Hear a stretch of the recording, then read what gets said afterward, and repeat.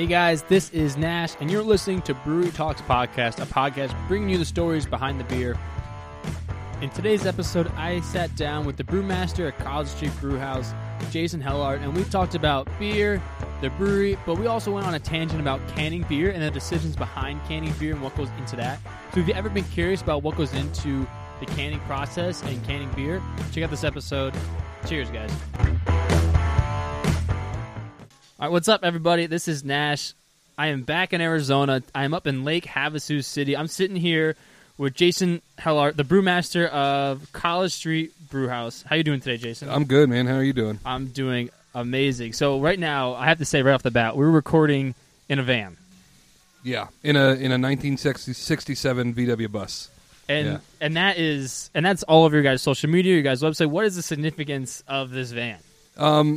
It's basically a big marketing tool for us, but I'm also a big VW guy. I own a 73 myself, and I've been into it for a long time. I'm a member of the club out here. And it's kind of the flagship beer that we have is Big Blue Van. It's a blueberry vanilla wheat beer. It's a huge success here in Arizona, and this is kind of our van from the front of the can. You know, this is our bus. And in honor of that, Jason asked what beer I wanted, and of course I went for that one just to say I had it in the van. I got to say, though, like we got blue LEDs in here, and I had them on at night when we were down at the festival last weekend, but now it's a little porn vanish. Doesn't it feel a little porn vanish? Well, I don't think it helps that cause the fact that we're in a factory, right? Or we're in the brewery right now. It is parked inside the brewery, and we are inside the van that is inside the brewery. Yep. So if you do hear some background noise, I think are they canning? What are they doing right now? Yeah, we're canning beer and brewing beer also at the same time. So. Oh, wow. We got full production going on, but there's also construction going on, and there's, like every brewery, there's stuff everywhere. So it's like trying to find a place we could record was like, well, let's just do it in here. Unique to you guys is the fact that in the middle of all the construction, brewing, canning, you guys have a van parked in the middle. Yes, we got a van parked inside. That's true. So I mean, I'll go right to the beers. I always don't get to the beers till later on, so I want to start with the beers this time. So this blueberry wheat you said is the Big Blue Van. Yes. So that is your guys' flagship. I've seen that all around stores, everything like that. It is. It's really big in Arizona, and it's moving into Nevada. So we're getting ready to move up to Reno, too, so we're going to move into northern Nevada. But we've been in Vegas for about 2 or 3 years now. Between that Blue Van and our sour, they're probably our biggest sellers across the state. Yeah. And what's the sour beer? So the sour is a blueberry sour beer also. So we ended up kettle souring probably like 3 years ago as an experiment, and then we decided to go ahead and move forward and can it and hit the grocery stores with it, and we ended up being the first sour beer in a can in Arizona. So we're the first sour in a can. Yep. That's a pretty neat accomplishment. Yeah, it's all right. There's a lot of, canned beer comes out all the time now. It's so easy to get a beer in a can, Yeah, or absolutely. at least maybe we make it look easy, but you can get it done quick. So, and it is pretty cool to see you guys' most popular beer is a blueberry wheat beer. I mean, nowadays you see so many IPAs and the hazy IPAs. Arizona's got a huge IPA following. Don't think otherwise. But it is so hot out here in the summertime that it's a hardcore wheat beer state. You know what I mean? So when our Big Blue Van hit really big, it got super popular because of how hot it is on a regular basis and how crushable and how drinkable it is on a massive scale. So many people like it. It becomes their fallback. You can only drink so many IPAs on a boat in 120-degree weather before, you risk your own life.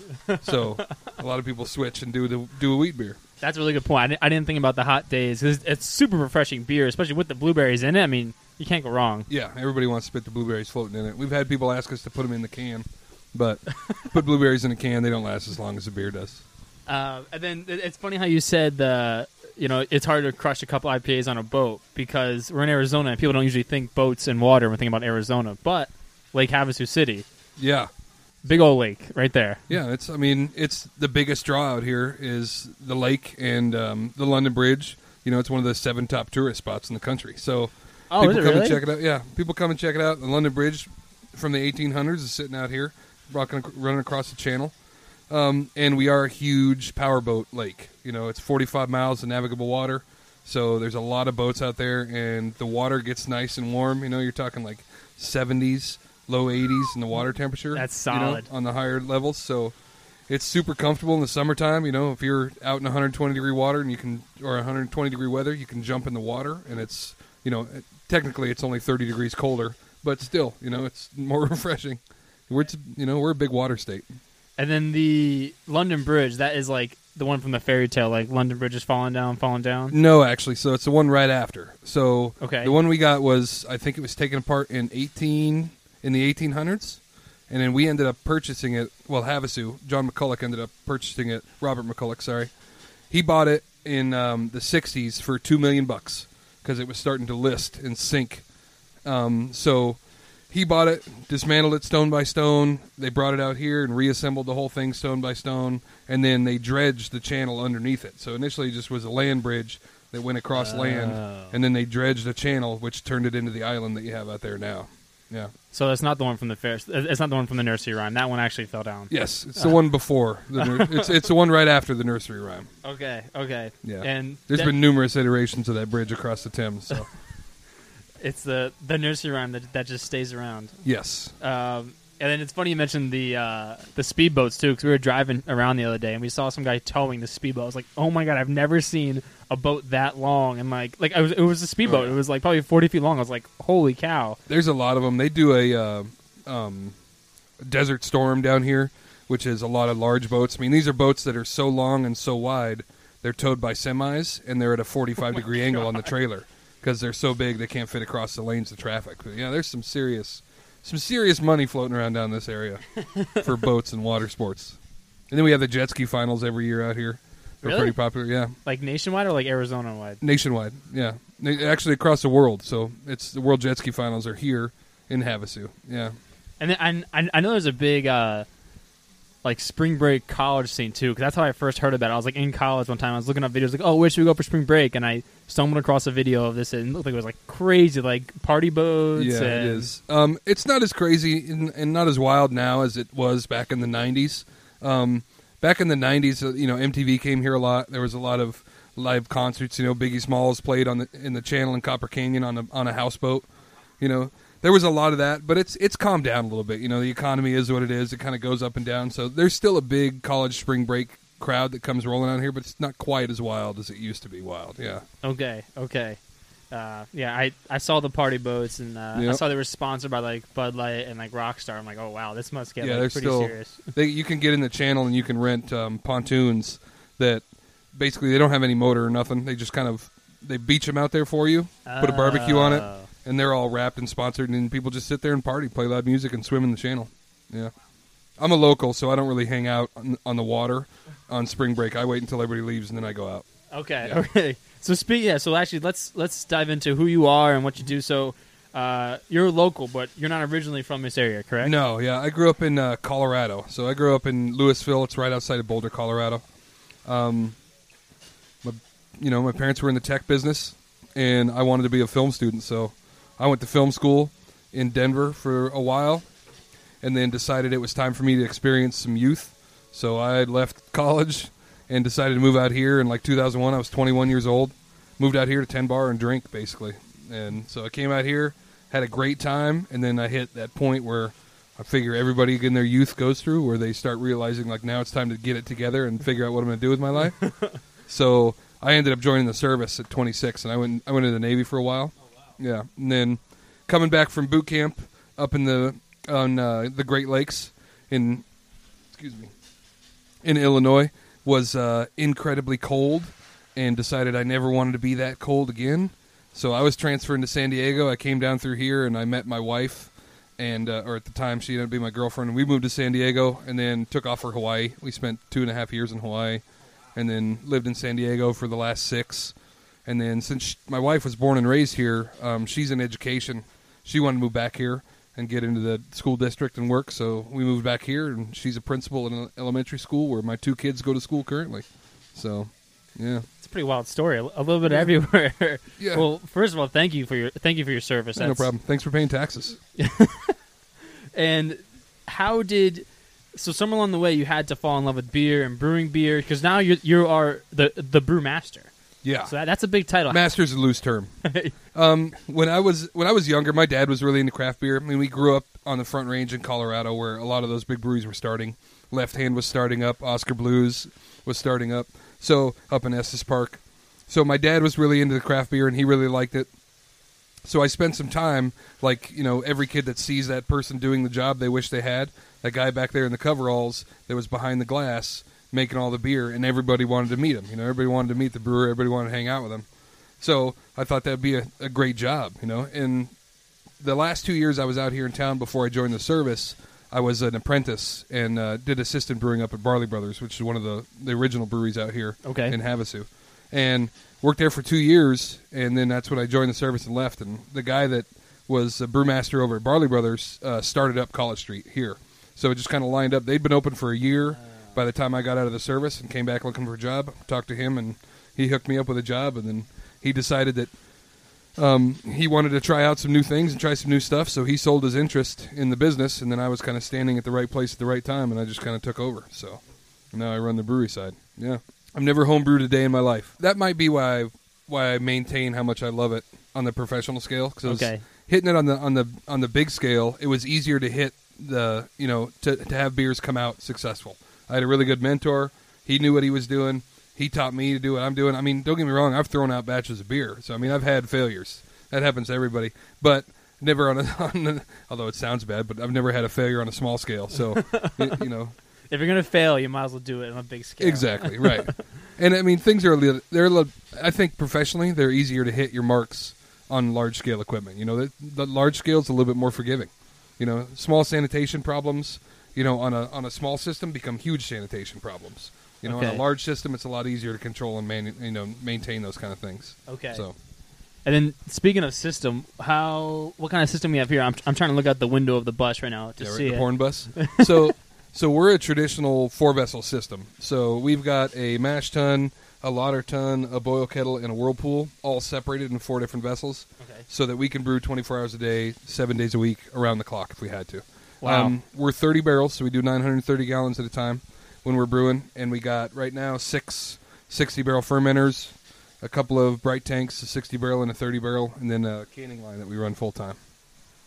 I love just seeing the canning line. I always ask people if they have canning lines. I just love I like to appreciate just the processes that go into it. It just looks so manufacturing controlled. side. Yeah, I'm just like, wow, that's awesome. Yeah, we used to do mobile canning for the longest time, where we had guys come in from San Diego, Mobile Canning West out of San Diego, Matt, and those are some great guys that helped us get started in the canning world. They used to come out and we'd can once or twice a month, and it took about 5 or 6 of us to get it all done and ready to go. We decided to go ahead and get this canning line of our own and get rolling. So we got a canning line. We got a can depalletizer that takes them off the pallets, sends them down to the canning line, and this basically whole system's turned it into a 1 or 2 man job.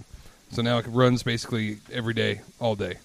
So, yeah. And how much space does that take up? Because I hear a lot of people say they can't do it, one because of cost and one because of space. Yeah. Is it a big square footage of a area to have the canning line set up? Well, when we used to do the mobile canning side, it was easy because they brought it in with them. So they brought all the equipment in. We just made room at the time. Okay. Once we got to the point we needed to can so much and we decided to get our own, we worked with Wild Goose, which is actually out in Louisville, and then Scott Fabricating from Durango. We worked with them on the layout, and we got it down to actually a really small footprint. It's probably the total footprint's probably 3 times the size of the bus we're sitting in right now. Without looking at it and doing some measurements, I couldn't tell you how many square feet it is. But if you got to look at it, it's small in comparison to a lot of packaging lines you're going to see in some of the other breweries out there. Okay. And then what's the decision process like when deciding what beer gets canned or which one doesn't? So a lot of the stuff that goes into production is going to be based on popularity. So we usually do a couple of wet runs, we call them, where we'll run a can that's wrapped instead. It's got a shrink wrap on it. They're easier to get. You can get them in smaller amounts, and we'll test something out. If it hits and it's popular and people want us to keep it in a can, then we'll move to a printed can, and then it moves into a full-time production beer. Oh, yeah. So that's why the cans... I have seen the cans. I've never knew why it was like that. So wrap cans are more expensive, but you can buy much smaller amounts. Once you move into printed cans, you have to buy like a whole pallet's worth or a whole truckload's worth, which is like 25 pallets.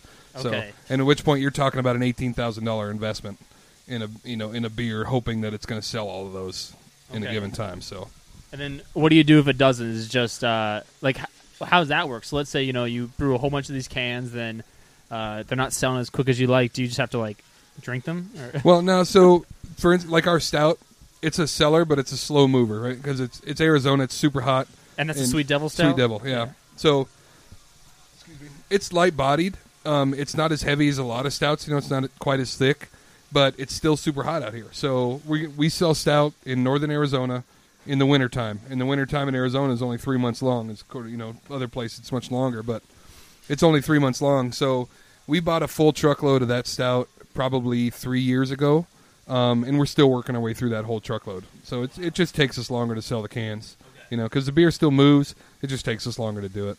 Yeah, but we also bought that load of cans back when you used to be able to buy a half a pallet or 8 pallets at a time. Once aluminum started getting more difficult to come by, a lot of the manufacturers decided that they were only going to do runs of a printed can if you did a full truckload. So probably about 5 years ago, that rule changed. They changed and kind of made those rules. That's where wrap can craze started hitting because it got easier to do that. And a lot of breweries actually label their cans themselves. So they'll just do blank cans. They'll put a sticker label on it. I was going to say, I've seen a lot of them that just put the sticker on. And I've seen breweries that have evolved from having those. And a couple years later, they have the nice... Yeah, printed can. Yeah. Yeah, because you're paying, for a blank can, you're paying 20 cents, depending on where you get it from, average. So you're paying around 20 cents for a blank can, paying another 25 to 30 cents for a sticker to put on it. When you go to a printed can, you pay 9 cents, 10 cents for a 12-ounce can, and 13 to 14 cents for a 16-ounce can. Printed, ready to roll. You know what I mean? And it cuts off that section of labor. So now you no longer have to label it anymore to get it going. So it just kind of saves you a little bits of money here and there. Okay. Let's talk about bottling as well. So bottling is getting kind of phased out in the industry, correct? Yeah, well, it's a bit, I guess you could call it traditionalist. There still is a place for bottles. I mean, 22-ounce bottles are still huge sellers. But it's getting to the point now where, recyclability on a can is just way better. The majority of people, maybe I don't want to guess the majority, but a lot of people have a tendency to, instead of recycling a glass, sometimes they just toss it. You know what I mean? And cans are just more readily recyclable. They're easier to manage, carry around with you, smash, take places. You can't really have bottles down now at campsites and stuff like that, so cans become more and more prevalent, We used to actually bottle here. We bottled 12-ounce Heritage bottles, which are little shorties. They're kind of short. And it was a nightmare. I mean, it was good when we were just starting out and we're doing maybe 300 or 400 cases a month of whatever we were selling because we basically get in blank bottles. We had to have a machine, a $50,000 machine to put labels on the bottles. And then once it was done with that, we had another $40,000 machine that we had to put beer in those bottles. And if you're not into the big rotary machines that maintain themselves a little bit better and take a little bit, you tend to break bottles. As soon as you break a bottle on a small Maheen 6-head filler, you got to stop the whole machine, clean it all out, take it apart. So a full day we'd bottle 300 cases tops, and we'd have to start all over the next day. So in order to get one order out, it was 3 weeks worth of work just to get one order for bottles out, So at one point you're just no more bottles, we're going cans? Yeah, we started in 16-ounce cans. The Blue Van was big in bottles. We shifted to 16-ounce cans and did those as a secondary release of it. And then we decided to make the move a 12-ounce can. And there was a lot of kickback on the going from the bottle to the can. Some traditionalists, I look at them the same way you look at people that prefer traditional cork to synthetic cork when they're drinking wine, or a lot of people won't support the screw top because they think it makes whatever it is. I think it's all in your head personally, but cans are little kegs. Kegs is a hunk of aluminum, and everybody likes draft beer better. Cans just a little keg. Zero light, zero air. When you're done drinking it, you can smash it, take it with you, and end up throwing it all in the recycle. And in 60 days, turns the thing right back into a can again. So it just seems like the most environmentally safe way to go. And even for hiking, like you said, on a boat, never have to worry about it. Even being in the RV right now, the first thing I always have to drink are my bottled beer if I ever get those, because those, after we drive a while, open the fridge, those fall out, smash over the floor, and that's happened one too many times. Yeah, I think I'm just pro canned beer, and if you like bottled beer or you like draft beer better than canned beer, my suggestion is get yourself a pint glass, open your can of beer, pour it into a pint glass, and it's draft beer. You know what I mean? I feel like everybody has that one aunt that only drinks one style of beer out of one vessel. They only drink Miller Lite out of a bottle. Everyone has that one aunt or uncle that does that, or only out of a can. Yes, or the weird father-in-law that only drinks Natty Ice in bottles, which is weird because they don't even make it anymore. But yeah, we had some kickback, like I said, when we switched to cans. We lost some people that refused to drink it in cans. They swear it was better in a bottle. Really? Yeah, but It's too bad. I wish they would come back and keep trying it, and try some of other stuff. But at the same time, for the 10, every one person I lost, we gained 30 in new customers that drink it out of cans, and then move forward. So, we went from doing about 700 cases of Blue Van a month when we did bottles. We went from that to about 2,500 cases a month as soon as we hit cans. Like inside of 30 days, 2,500 cases a month. So wow. we were moving through beer fast. Yeah, that's like it was a good switch. It was a good business decision for the brewery. Yeah. And then what do you do with that machine, that $50,000 machine that you used for bottling? It's sitting in the back warehouse right now. Yeah, we went through a phase. We tried to sell it, but a 12-ounce Heritage bottle, since it is short, it's not a standard long neck 12-ounce bottle. Like the Red Stripe bottles, right? No, those are a little bit, and those are actually only I think 8 ounces or 9 ounces. Oh, okay. But those are a little bit shorter. But these are a traditional long neck, like a Corona bottle or a Budweiser bottle. They have a traditional long. These are shorter necks, so they're shorter and a little bit fatter, and they're just an odd bottle. I think when they started this place up and got started, the salesman was in the right place at the right time, and he had the equipment and he had the bottles. And he was like, hey, I'll make you a sweet deal on this machine and all these bottles. And they were like, well, that's cheap. Let's totally buy that one. And then realized that now we got into a machine that nobody's going to want when we're done with it. And that's pretty much what it is. It's sitting out in the back. And we can convert it to bottle like 22-ounce bottles. But it'll cost us an extra $20,000. And honestly, we do all our specialty beers now in 16-ounce cans. So we do 16-ounce 4-packs of all our specialty beer now. And that was actually my next question. So what's the decision between making it a 16-ounce can or a 12-ounce can? So anything that costs us a lot of money to make and it's more specialized, or like barrel-aged beers and things like that, we tend to put those in 16-ounce cans because, if you really break down the cost for it, the customer gets more value for their buck because they're getting more beer in a 4-pack, and they're paying a little bit extra for it, but you get more beer per, Whereas you buy a 22-ounce bottle for $11.99, you can buy that same in a 4-pack of 16-ounce cans for the same price. So that's what basically we charge for it. So we put, like our Brother Dewey's is an aged brown ale brewed with dates from Yuma and honey from Cottonwood. So we brew that, we age it for a year, and we put that in 16-ounce cans. And then we have the Devil's Barrel. It's a barrel-aged Imperial Stout. And we put that in Strain of Hands whiskey barrels for 8 months.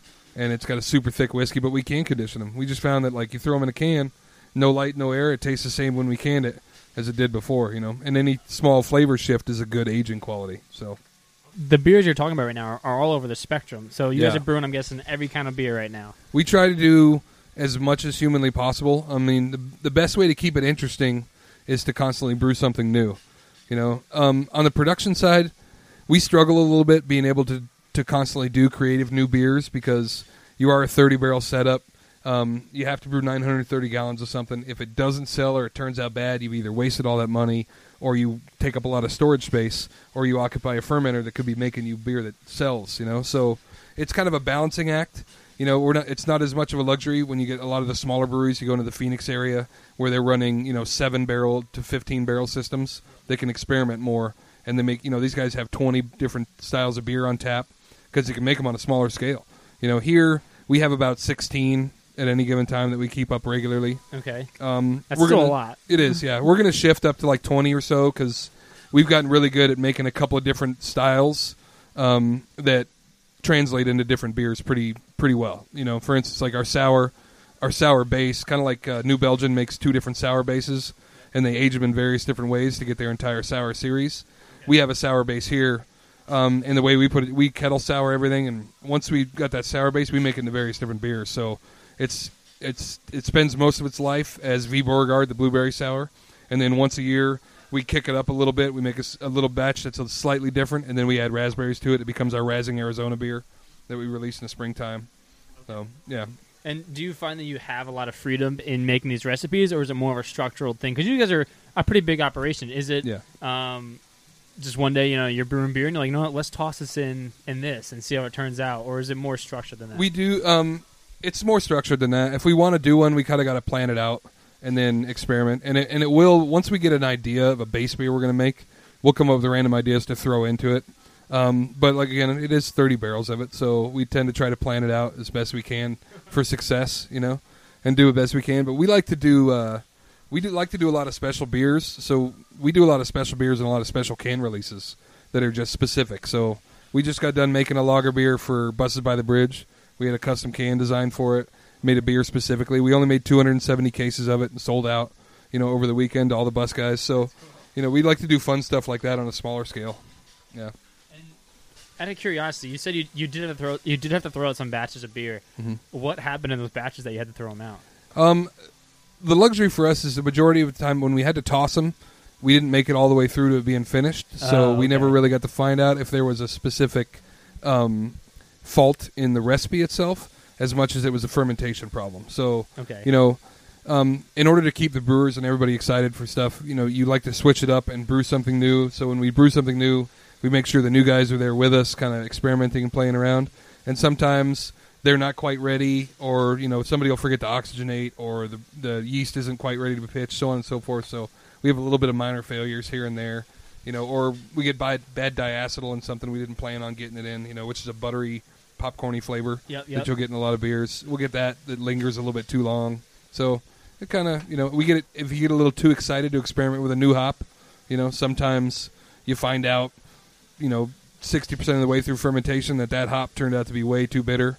And that's pretty much the only thing you can taste. So, okay. And the diacetyl, is that what diacetyl, right? Yeah. So I've read about that in books, and I've been. How do you? So I heard it's like you said, a buttery flavor. Yeah, like buttered popcorn, kind of. Is there a beer like that I could like? How does someone try? How does someone like get that taste? Like I just want to like taste it somehow, just so I know when I taste it, I'm like, oh yeah. So there's some beers where it's actually intentional. So there's some thick stouts, some porters, stuff like that, where you get a butterscotchy flavor behind. That's kind of a diacetyl that remains and stays behind. It becomes a really off flavor in something like an IPA, where you just taste butter, straight butter by itself. That's a bad diacetyl, but in most cases, it's not supposed to be there. In most styles, it's not supposed to be there, but in some, it stays behind. So you get a little darker beers with some butterscotch or browns. A lot of nut browns might have a little bit of diacetyl in it, which is still acceptable. Yeah, but it's not something I can't go to like the baking section of the supermarket and be like, oh, I'll take one can of diacetyl. I can't like go out and like try it. No, but it's like if you ever poured buttered popcorn on your popcorn at a movie theater, that's exactly what it's like. Okay, it's exactly what it's like. Okay. I've been trying to get into that, like tasting beer and be like, oh yes, it tastes like this. But I was like, I don't even know what half the things that I should be looking out for taste like. Well, you can, if you want to do a fun thing, in your motorhome, you can get on the Cicerone website, the Beer Cicerone website, and they sell a tasting kit. And what they'll do is you can take like any light beer, get yourself a pitcher of a light beer, and they'll sell you little vials of Spike. And it's basically, you can just put that in it, and it'll tell you exactly what it tastes like. So they do a whole off-flavor thing that you can buy. That might happen. And it help build your palate, Yeah. For the podcast. Yep. Exactly. It's important. It's write-off. It's business. Yeah, exactly. Yeah. Cool. So we talked about everything. Oh, one thing I want to talk about was the your guys' like model on your website says real beer, real food, real people, which I think is so cool because me and my girlfriend always talk about we just want to talk to real people that are just straightforward, like there's no like curtain behind who they really are. So how did that whole phrase kind of come to be for College Street Brewhouse? So initially it was a tagline that our initial brewmaster set up, and he was one of those guys where anytime you went to a festival, you saw him. Like you could meet the guy that brewed the beer every time you went somewhere because he liked being at festivals, he liked talking to people. So, and it's just been kind of a theme we've carried forward with everybody. So, I mean, every time we go to a festival, whether it's the Great American Beer Festival, we'll have a booth out there in Colorado where you can meet the guy that brews the beer. You're not meeting just a salesman. You're not meeting an assistant or somebody who's just there for the marketing side. You're meeting the guys that brew it, and we do the same thing out through Arizona, Like this bus, as much as it is a marketing tool, I drive it to work every day. So I drive it around town all the time. Really? Yeah, we drive it to Phoenix. We take it to every festival we go on. So, I mean, we everything's used, and it's all functional, because we're functional people, There are times where everybody needs a little vacation, and we'll swap out, and sometimes you'll get the marketing guy. But most of the time, you get, we're all the nuts and bolts that keep the whole place together, so we all tend to be included in everything. Yeah. It's not big business. It's real people making real beer. Like, exactly your guys' tagline. Yeah. Okay, so I got to ask my my favorite question of the podcast, which is your favorite or funniest beer story that you have. Yeah. It's probably not the funniest, but my favorite one, I had just kind of started working here. I've been here about a year and a half, and we were at GABF. Oh, sorry, my telephone's ringing. We were at Great American Beer Festival, and we took a tour of New Belgium. And New Belgium was just starting to hit it hard with their sour setup. So we went and tasted one of their sours, and I tasted a dry hop sour that I fell in love with. Like, I'd never had a sour beer before, and I became obsessed with it. So I came back here, kept trying to tell my boss, like, let me brew a sour, and he was not a sour guy. You know, he was a traditionalist to the Reinheitsgebot in the fullest. You know, it had to have the 4 basic ingredients, and that was the majority of all of it. So it took a long time. What I ended up doing was I took a small batch of our wheat, and I poured a bunch of lacto into it in a small glass carboy, and I shoved it underneath my desk. And I let it sit under the desk for a while, trying to get the same kind of effect and souring it that way. So I did a long way sour, and then without telling him when he was gone, I carved it up, got it ready to go, and I put it on tap out here. And I throw it on tap without telling him, without really telling anybody. I said, hey, it's new, there's sour beer on. And out here in Havasu, everybody looks at us like, sour beer, is that intentional? Like, you probably shouldn't use that word to describe it, you know, and they were telling us. Shouldn't use that word to describe it. It sounds disgusting. And I just I gave away free samples of it in a 4-ounce size. And people started drinking and go, wow, that's way different. You know, a lot of people, granted, thought it was disgusting, but I ended up getting a lot of people that drank wine mainly that were really big on it. So they really dug the tannins, they really dug the tartness and the sourness. And that's kind of how the whole jump off of the V. Beauregard started, was in a small carboy underneath my desk. Oh, wow. Yeah, through the wintertime. So that's probably my favorite one. Holy cow. Beer, yeah. And it was just under your desk. Yeah. That's how it all started. I just shoved it underneath there, and every time somebody came over and asked me what it was, I'd kind of cover it or put a box in front of it, like, don't pay any attention to it. Just ignore it. It's nothing, you know. Nothing. I have no idea what you're talking about. Exactly. A little experiment. And then the other question I got to ask is advice. So if someone wants to hop in the beer industry, who wants to, take that leap of faith, what advice do you have to someone who is either a home brewer, who wants to work at a brewery, or wants to open their own brewery? Yeah. Homebrewers, advice for homebrewers is easy. Like, if you're doing it as a hobby, you already love it, right? You already know how to be clean, and you already seemingly have the work ethic. But I'll tell you, once you start doing it professionally, it's a lot of work. It's a lot of work. It's a lot of time. You can't turn it off. You know, you can't go home and think about other stuff. You know, it's difficult balancing what you do for a living when you do this professionally with the rest of your life that's going on, because it is such a lifestyle. It tends to take over your lifestyle, you know? So it's really involved. Work ethic is super important, you know, and 90% of this job is janitorial, so you better like cleaning things and sanitizing stuff and things like that, you know? So when you started doing this professionally, I guess you said you weren't really a home brewer, but professionally, did it kind of take away your love for beer to make you love it more? I know some people say, oh, if you love something as a hobby, keep it as a hobby, because if you do it for a job, it's going to be a job and not a hobby. Is it the same way with beer? Well, yeah, it can be. I mean, like anything that you're doing, if you're not constantly challenged by it, it can start getting boring, and then you can start losing interest in it, you know? So, I go through phases like anybody else in their life, a roller coaster up and down. Some weeks I can't wait to get back to work, and then like other weeks when we're in a lull where there's no real growth or no nothing exciting going on, where we're just kind of producing and doing what we do, it gets boring and I run out of things to think about. So I get discouraged at that time. But for most of the time, it hasn't taken away my love for beer. But I'll tell you, I definitely drink a lot less now than I used to before doing it professionally. Oh, really? Yeah. So now that I do it professionally, I mean, I sample regularly to make, for doing quality control, but maybe once a week I'll sit down at the bar and I'll drink a pint and talk to people. It's really just, I don't know.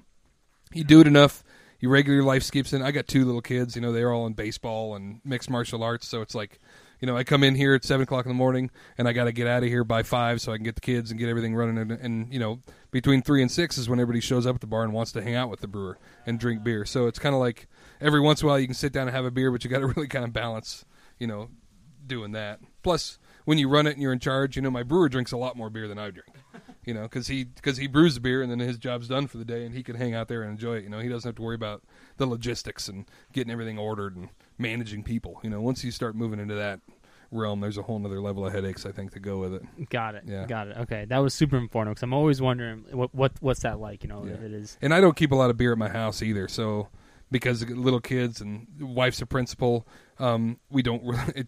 Most people get tired and they want to sit down and have a beer. When I get tired, I'll fall asleep in 5 seconds. So as soon as I sit down, it's like I'm out and I'm sleeping. And At best, I'm kind of a rum guy too, so I keep some rum in the house, and I'll make a rum drink or something like that. But most of the time, it's like as soon as I get a chance to sit down, the kids are quiet, we're sleeping.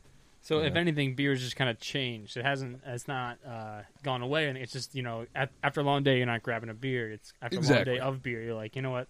Exactly. Just sit here. Yeah, and some people say you get a little bit more choosy on what you're going to drink and what you try. You find something, a style you like, and you'll stick to that for a while. And that's kind of the way my palate works. I go up and down with the seasons, what I feel like drinking, and if there's nothing on I feel like drinking, I just don't have a beer. So it's kind of that. I don't know. Makes me bloat. No, that's definitely interesting. I mean, I think everybody drinking beer is like, oh, I'd love to just do this all day long. Yep. But someone who is doing it all day long every day, it's important to hear that. Drinking it all day long is fun. But somebody's got to make it. Yeah. You can't make it and drink it all day long at the same time. And order and manage people. You said do all the above stuff. And all the logistics of a production brewery. Yeah. You can't do that if you're like 10 beers deep every day. That's true. I mean, you could, but you can't guarantee that it's going to be organized and make sense when you're finished doing it. Yeah. If someone wants to get in contact with you guys, have your guys' beer, anything like that, how can someone reach out to you guys? So best way is probably hit us up through the website. I mean, we're on Instagram, College Street Brewhouse. We're on Facebook. Our website, College Street Brewhouse and pub.com, fully spelled out for anybody. It's a long website. But website's got a load of information, and then, I can hook you up with a phone number. You can send us marketing emails. You can call the brewery directly and talk to one of our lovely hostess and ask them all kinds of questions. Sweet. And then grab a beer. They can grab them in Arizona, then grab it in Nevada. Yep. So it's for sale retail in Nevada and throughout Arizona. We can't ship beer direct to customer. It's not legal for us currently, so if you send me an email and say, can you mail me a 6-pack, I'm going to have to say no, because it's illegal for us to sell direct to customer. Now, on a different note, it's not technically, well, I guess it is illegal to send alcohol through the mail, through the U.S. Postal System. Yep. But there's nothing against the liquor law that says one friend can't send beer to another friend. So if you want to call and be friends, you can work something out. Cool. And if anybody wants to get in contact with me or check out the podcast, just Google Brewery Talks Podcast or check us out at scienceituptraveling.com. Jason, thank you so much for hanging out today and giving us all the knowledge of everything. I really appreciate it. Yeah, no problem, man. Thanks for hanging out in the porn van for 45 minutes. Hey, this is a pretty cool van. Yeah. All right, everybody, cheers. Cheers. Hey, guys, thanks for listening to this episode. I'm actually going to do a giveaway this week. If you listen to this episode, screenshot it, post it on your Instagram story, and tag Science It Up Traveling. And if you do that by February 4th, 2019, you will be entered to win some stickers. So please do that. Cheers, guys.